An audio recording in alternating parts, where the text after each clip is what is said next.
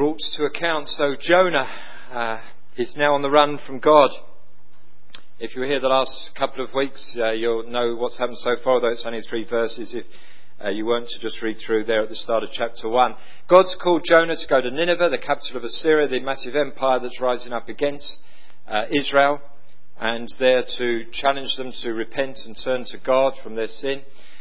Jonah, in response to that, immediately wants to go in completely the opposite direction. And he heads off for Tarshish, goes down to Joppa, and there boards a ship heading for Tarshish, which as far as we know was in Spain, some 1,800 miles in the wrong direction. I want us to see first when God acts against you there in verses 4 to 6. My friend, if you are God's child, if you're a Christian, you really cannot escape God. That might at first, I suggest, seem a frightening thought. The thought that you can't get away from him, the thought that you can't escape him in any sense, that he knows where you are, he knows what you're thinking, he knows what you're doing, he knows how your heart beats, he knows what your mindset is, he knows you intimately and he knows everything about you and he won't let you go. That might seem frightening until you remember the fact that God's committed to your well-being. He's promised that all things will work together for the good of those who love him called according to his purpose. And if you're his child, then his purpose in not letting you go is to do you good. His purpose in not letting you go is to bring you back, to restore you, that you can enjoy him and delight in him like you've never done before. And so what might seem a frightening thought to start with is actually a wonderful, a marvellous, reassuring confidence that however much in your frailty and in your failing and in your sin you might want to run away from him, he will never, never let go of you. And the time for Jonah has come that God is going to stop him where he is. He's run so far, and I guess as far as Jonah's concerned, his next port of call is Tarshish. He's made it. He's got away from God. Humanly speaking, nothing's going to now send him back. The ship's not going to suddenly turn around the middle of the sea. He can't get off at some point now and go back. The next time he puts his foot on dry land, he's going to be in Tarshish as far as he knows. 1,800 miles from where God has called him to be, right away from where God has told him to serve. And God says, no, at this point, I'm going to stop you right where you are. And such is God's determination to deal with his children, such is his commitment to stopping us going too far, that he will even raise a storm to prevent this man going away from him. And verse 4 in the NIV says, the Lord sent a great wind on the sea. The ESV expresses it better and more dramatically, if you like. It says, but the Lord hurled a great wind upon the sea, and there was a mighty tempest on the sea, so the ship threatened to break up. God says, no further, Jonah, this far you've gone, and this is where it stops. I'm going to deal with you here before you go another hour away from me. Now, before we go any further, can you see how disastrous it is when you disobey God? Can you see how disastrous it is when, if you're a Christian, you seek to run away from him? Firstly, Jonah's dreams of comfort and ease away from where the Lord wants him to be are about to come crashing down around his ears. The idea that somehow he can go somewhere where God doesn't want him, but still be happy, still be comfortable, still be well off. Tarshish, this land of riches. He can be there and live an enjoyable life. That's just about to come crashing down. But not only that, his very life is in danger here. He's on a ship that is breaking up.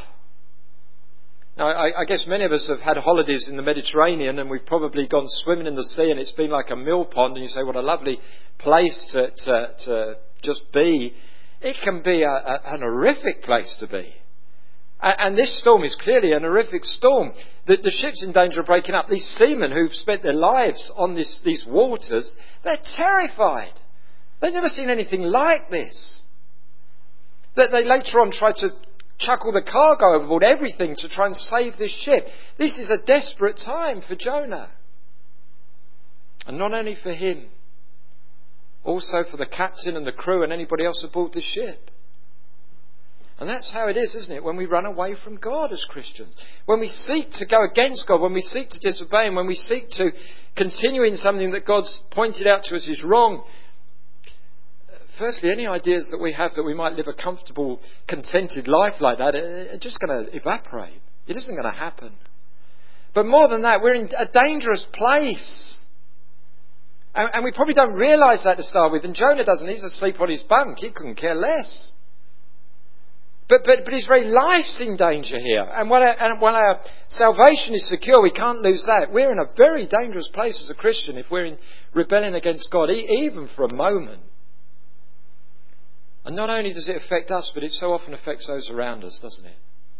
It damages our relationships. It damages our loved ones. It damages our witness. It damages everything that we try and touch and do. And that's exactly where Jonah is here. And that's what happens when you go against God. And look, he ends up totally useless to man or beast. Look at verse 6. The captain went to him, as to Jonah, and said, "How can you sleep? Get up and call on your God. Maybe he will take notice of us and we'll not perish." Here's Jonah, God's man, God's servant, God's prophet. Here he is on a ship with unsaved men. He shouldn't have been there in the first place, but allowing the fact he's there, the very least he could be doing is talking to them about Christ. And here they are in the middle of a storm and it looks like they're about to drown. You think he'd be pleading with them to turn to the living God, that at least they'll be saved eternally if they perish in this storm. He's not even doing that. He's asleep on his bunk. He might as well be unconscious. He's dead to the world. It's as though spiritually as well as physically, he's lost total touch with what's going on. It's as though his mind is just switched off from who he is and what his calling is and what his relationship with God is, and he's just out of it. And he's no use to anyone, is he?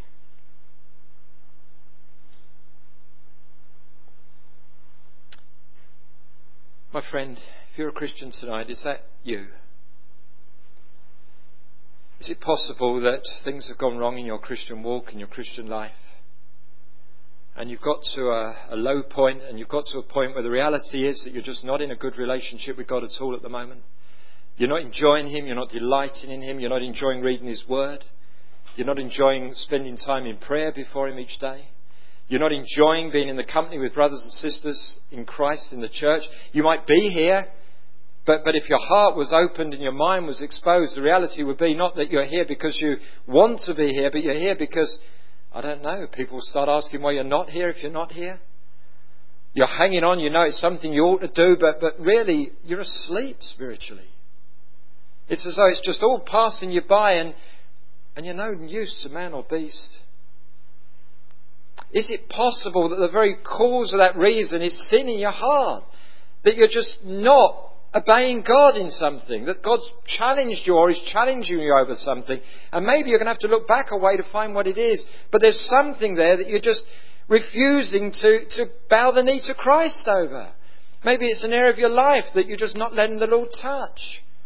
Maybe it's some habit that you know is wrong but you won't break it. Maybe it's some relationship that's damaging you or isn't right before the Lord.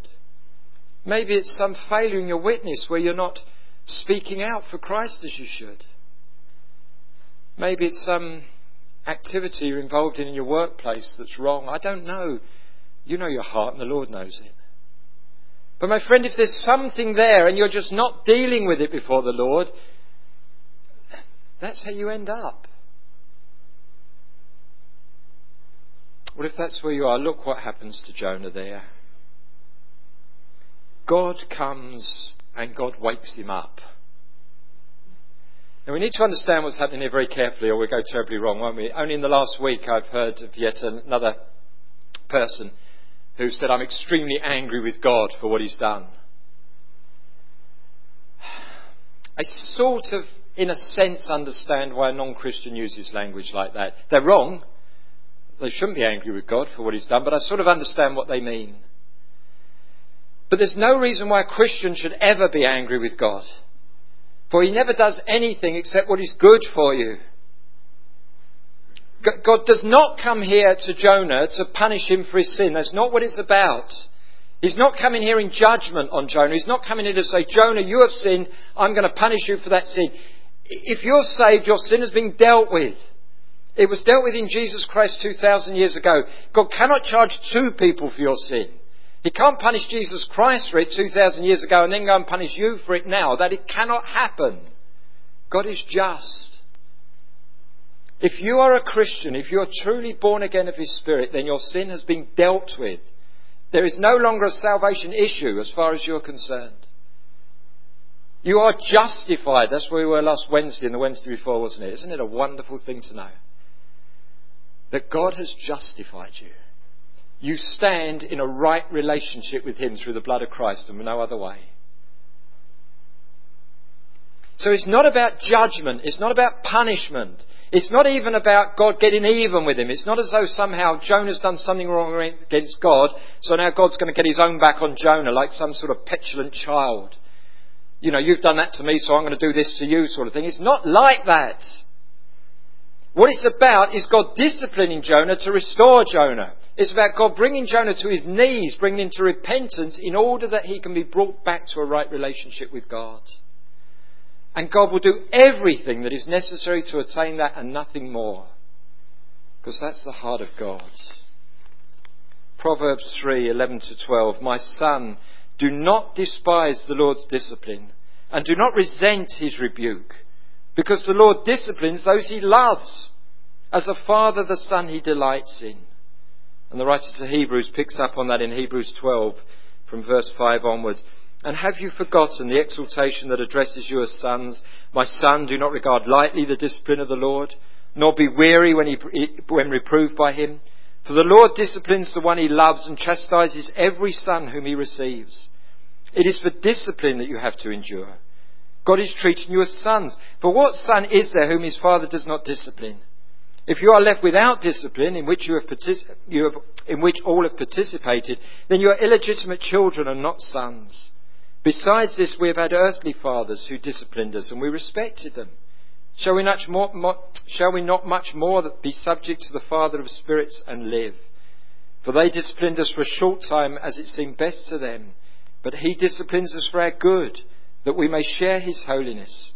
For the moment all discipline seems painful rather than pleasant, but later it yields the peaceful fruit of righteousness to those who have been trained by it. My friend, it's a sign of our adoption that God disciplines us when we need it.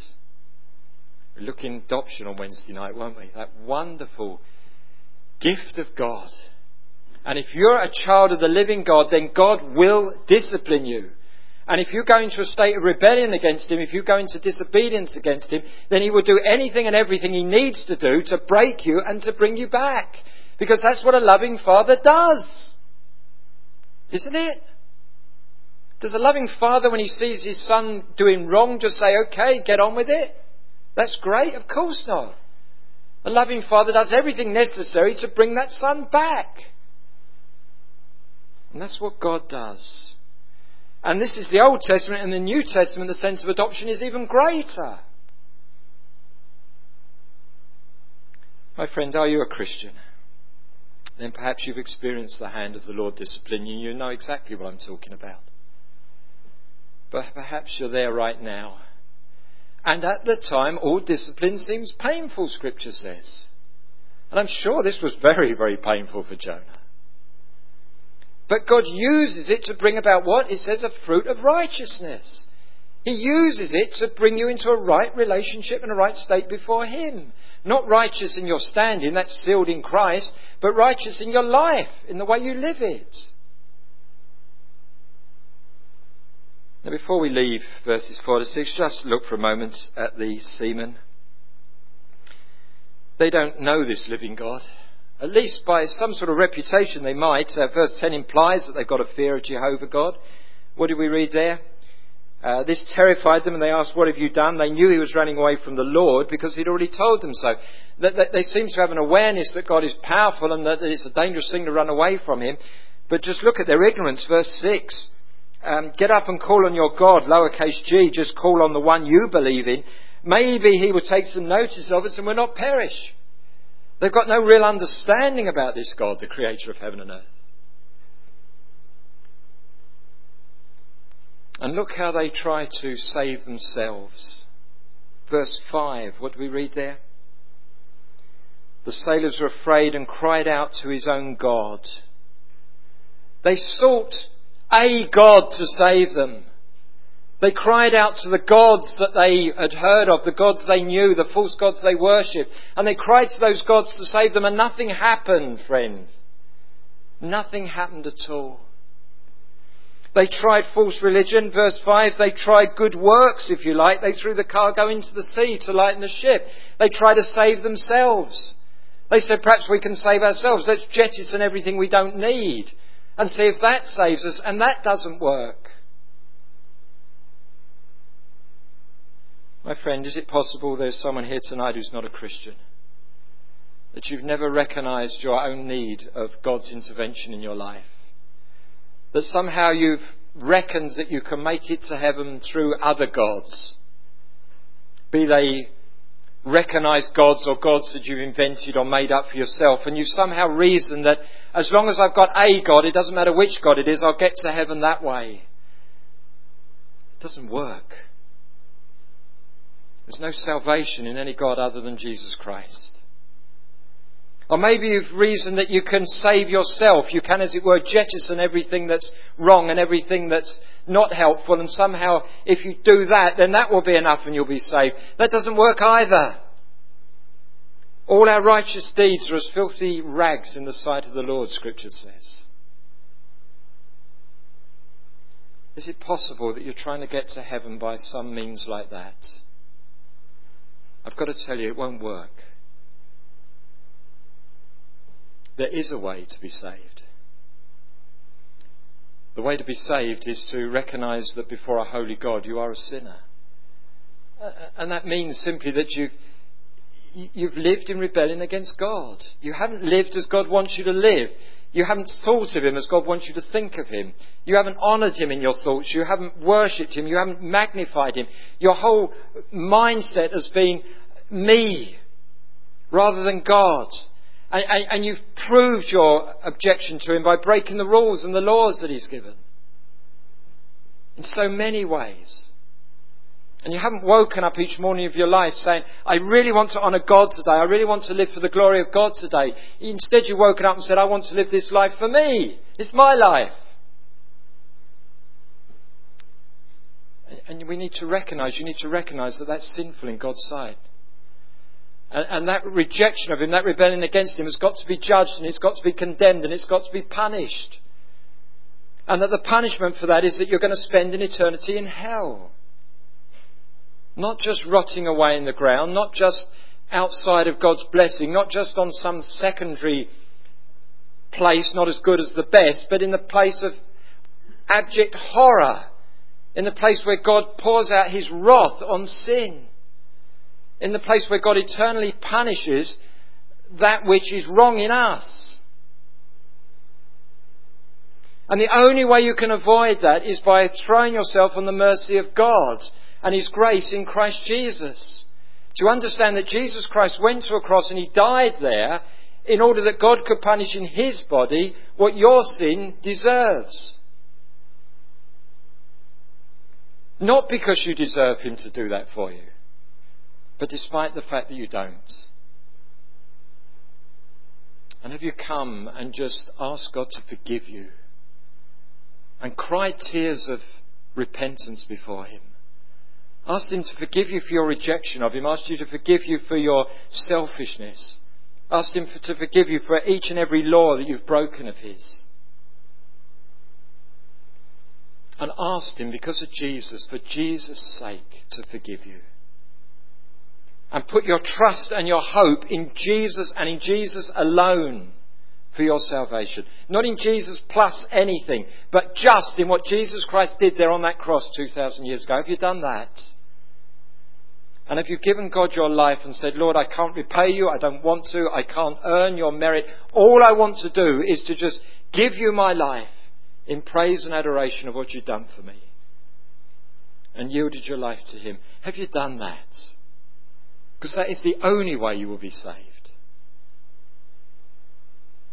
And these seamen had to learn that lesson.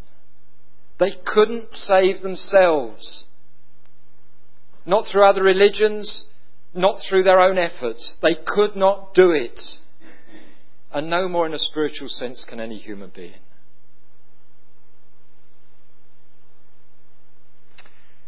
Now I want us to see Jesus refers to himself, and we're going to look at that in the coming week, as one greater than Jonah. You remember he says one greater than Jonah is here. And there's a particular context in which he uses that. I'm not going to talk about that tonight. But I just want us to see a picture here of Jesus. Do you see a picture just in these verses here? Here's Jonah asleep in the boat in the middle of a storm. And what do the seamen say to him? Or the captain say to him? Verse 6. How can you sleep? Get up and call on your God. Maybe he will take notice of us and we'll not perish. They say to Jonah, wake up! This boat is in danger of sinking. Wake up and cry out to your God and maybe we'll be saved. And Jonah wakes up and he can't do anything to save them. And then in the New Testament, what do we find in Mark 4? There are the disciples out on the Sea of Galilee with Jesus in a small boat, smaller boat than this. And this storm comes up. And what do we read? Verse 37 of Mark 4. A furious squall came up and the waves broke over the boat so that it was nearly swamped. Jesus was in the stern, sleeping on a cushion. The disciples woke him and said to him, Teacher, don't you care if we drown? He got up, rebuked the wind and said to the waves, Quiet, be still. Then the wind died down and it was completely calm. He said to his disciples, Why are you so afraid? Do you still have no faith? They were terrified and asked each other, Who is this? Even the wind and waves obey him. Oh, my friend, you see, even in that, how much greater Jesus is. Jonah can cry out to God and God doesn't answer his prayers because there's a reason God's brought this storm on Jonah. But when Jesus Christ is asleep in a boat, and his sleep is so different to Jonah's. His isn't a sleep of indifference, it's not a sleep of rebellion, it's not a sleep of complacency, it's a sleep of absolute confidence. He's the sovereign God of all glory. And when the disciples in their fear wake him up saying, Can't you save us, Lord? He doesn't have to cry out to God, God, please intervene. He is God. He simply stands up and says, Stop! And the storm instantly stops and the waves instantly cease. And there's absolute calm there on that sea. Do you know that Jesus, my friend? Do you know him? Who has absolute power over absolutely everything. He's the one who can save. And save completely. See when God finds you out. Verses 7 to 10.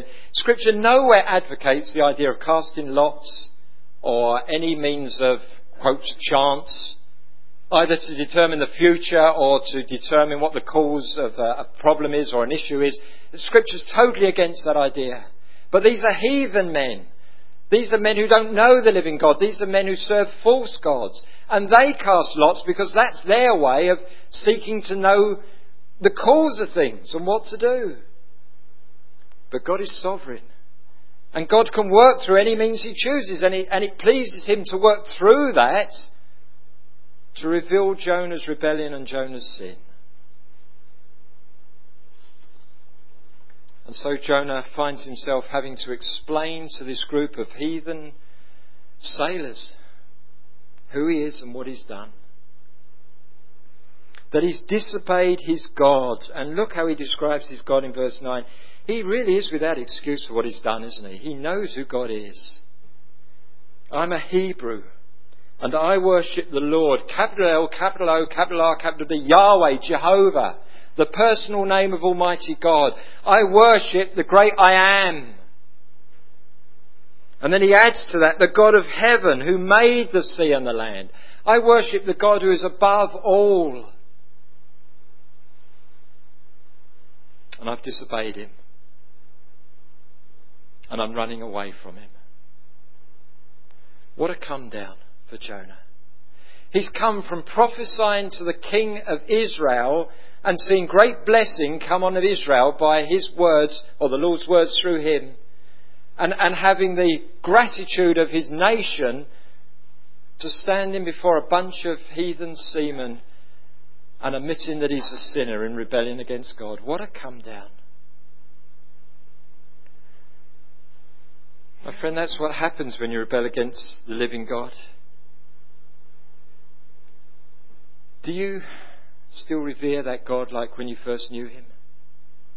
Or have his names somehow just become names to you? Does it fill you with fear, the thought of disobeying him? Does it fill you with fear, the thought of rebelling against him, even in the smallest, to our way of looking at it, the smallest of things? Does that petrify you, the thought that I might disobey God, the creator of heaven and earth, Yahweh from eternity to eternity? Does it, or is it possible that as his child, knowing that you're forgiven, knowing that you're justified, knowing that you've been adopted, do you somehow now have some sort of complacency about sin? That really it doesn't matter, this is only a small thing, God's forgiven me. God's not going to hold this against me. You can't justify sin. You can't justify sin. God needs to deal with that in you. And God will deal with it in you. Either you're going to drop dead and then you're going to have to stand before Almighty God and answer for it. As a Christian, Romans 13:12 is it? Each one of us will give an account of himself to God. And that's written to Christians. On that day when you stand before the Lord Jesus Christ, your life is going to be laid open and God's going to say to you as a Christian, just explain to me out of interest how you lived your life for my glory. There's not going to be any eternal salvation issue in it. It's not going to determine where you go. If you're a Christian, you're saved. But you're going to have to answer to God for it, my friend. So the last thing we'll do before we enter glory is see our failure as Christians, is to see our disappointing record. And then rejoice in God's grace that has covered all of that in the blood of the Lamb. And that's going to be the wonder of glory, that we're going to go into heaven seeing so clearly our failure and seeing so wondrously the grace of God. Either it's going to be there until we die, or God's going to just have to intervene in our lives and stop us and say, look, I'm going to deal with that right now. And that can be so painful. And if we insist in rebelling against him over it, it might well be exposed before the world to see, as it was for Jonah. We'll see finally when God provides no let-up, verses 11 and 12. They say confession is good for the soul, meaning sharing, being truthful with one another. It's a popular saying, it's got no scriptural basis at all. There's nothing good for your soul in confessing to one another. It's good for the soul to confess to God. And Jonah confessing before these captain and these sailors might have somehow made him feel a bit better, but it hasn't yet dealt with the problem. God doesn't say, okay, at this moment I'll stop the storm. God's still got to deal with Jonah. But it's out in the open now, and that's the first step. At least Jonah now recognises there's something he's got to deal with before God. My friend, what a terrible point to have arrived at. And this is where we're going to stop tonight, because from here on it gets good. But I just want us to stop right here, where Jonah's at this lowest point. He's about to be thrown into the sea. Because it would do us good just to pause there till next week. Can I just encourage you to see a couple of things as we do that? Firstly, this. Previous service for God is no guarantee against future failure. It isn't. It might be the temptation for us to start to think, well, I've served God well all this time, so I'm okay. I'm not going to end up getting it wrong. That person might and that person might, but not me. You know, I've progressed. I've got on down here. That was Jonah, my friend. He was a successful prophet of the Lord before he went wrong. Previous service is no guarantee of future good service. Every day we're dependent on his grace. Every day we need to search our own hearts. Every day we need to come before him and confess our sin. Every day we need to make sure our walk is right before him, lest we end up where Jonah ends up. Second thing I want us to see is this. Only God knows how low he needs to bring us in order to break us and restore us. And if God's dealing with you at the moment, and it might be very painful, my friend, don't be tempted to give up. God knows what he's doing if you're his child. And he will do what he needs to do to bring you back. And he'll do what he needs to do in order that you will know his love and his grace and in order that you'll come back and you'll be in a right relationship with him. And thirdly, if you're the Lord's and you're in rebellion against him, be it over one sinful pursuit, one issue of holiness, one habit that he would break, one area of service, whatever it is, the truth will out. You can't carry on and be successful in the Lord's work until you deal with that issue. God's got to bring Jonah right back to where he started. He brings him back the start of chapter 3. The word of the Lord came to Jonah a second time. You know, God needs to deal with what he needs to deal with in us. So stop running away. No good can possibly come of it. All that can come is pain to yourself and harm to others. My friend, are you trying to run away from the living God tonight? Please turn back before the Lord has to intervene and bring you back. We're going to sing In Christ Alone, My Hope is Found, number 1, 3, 4, 6.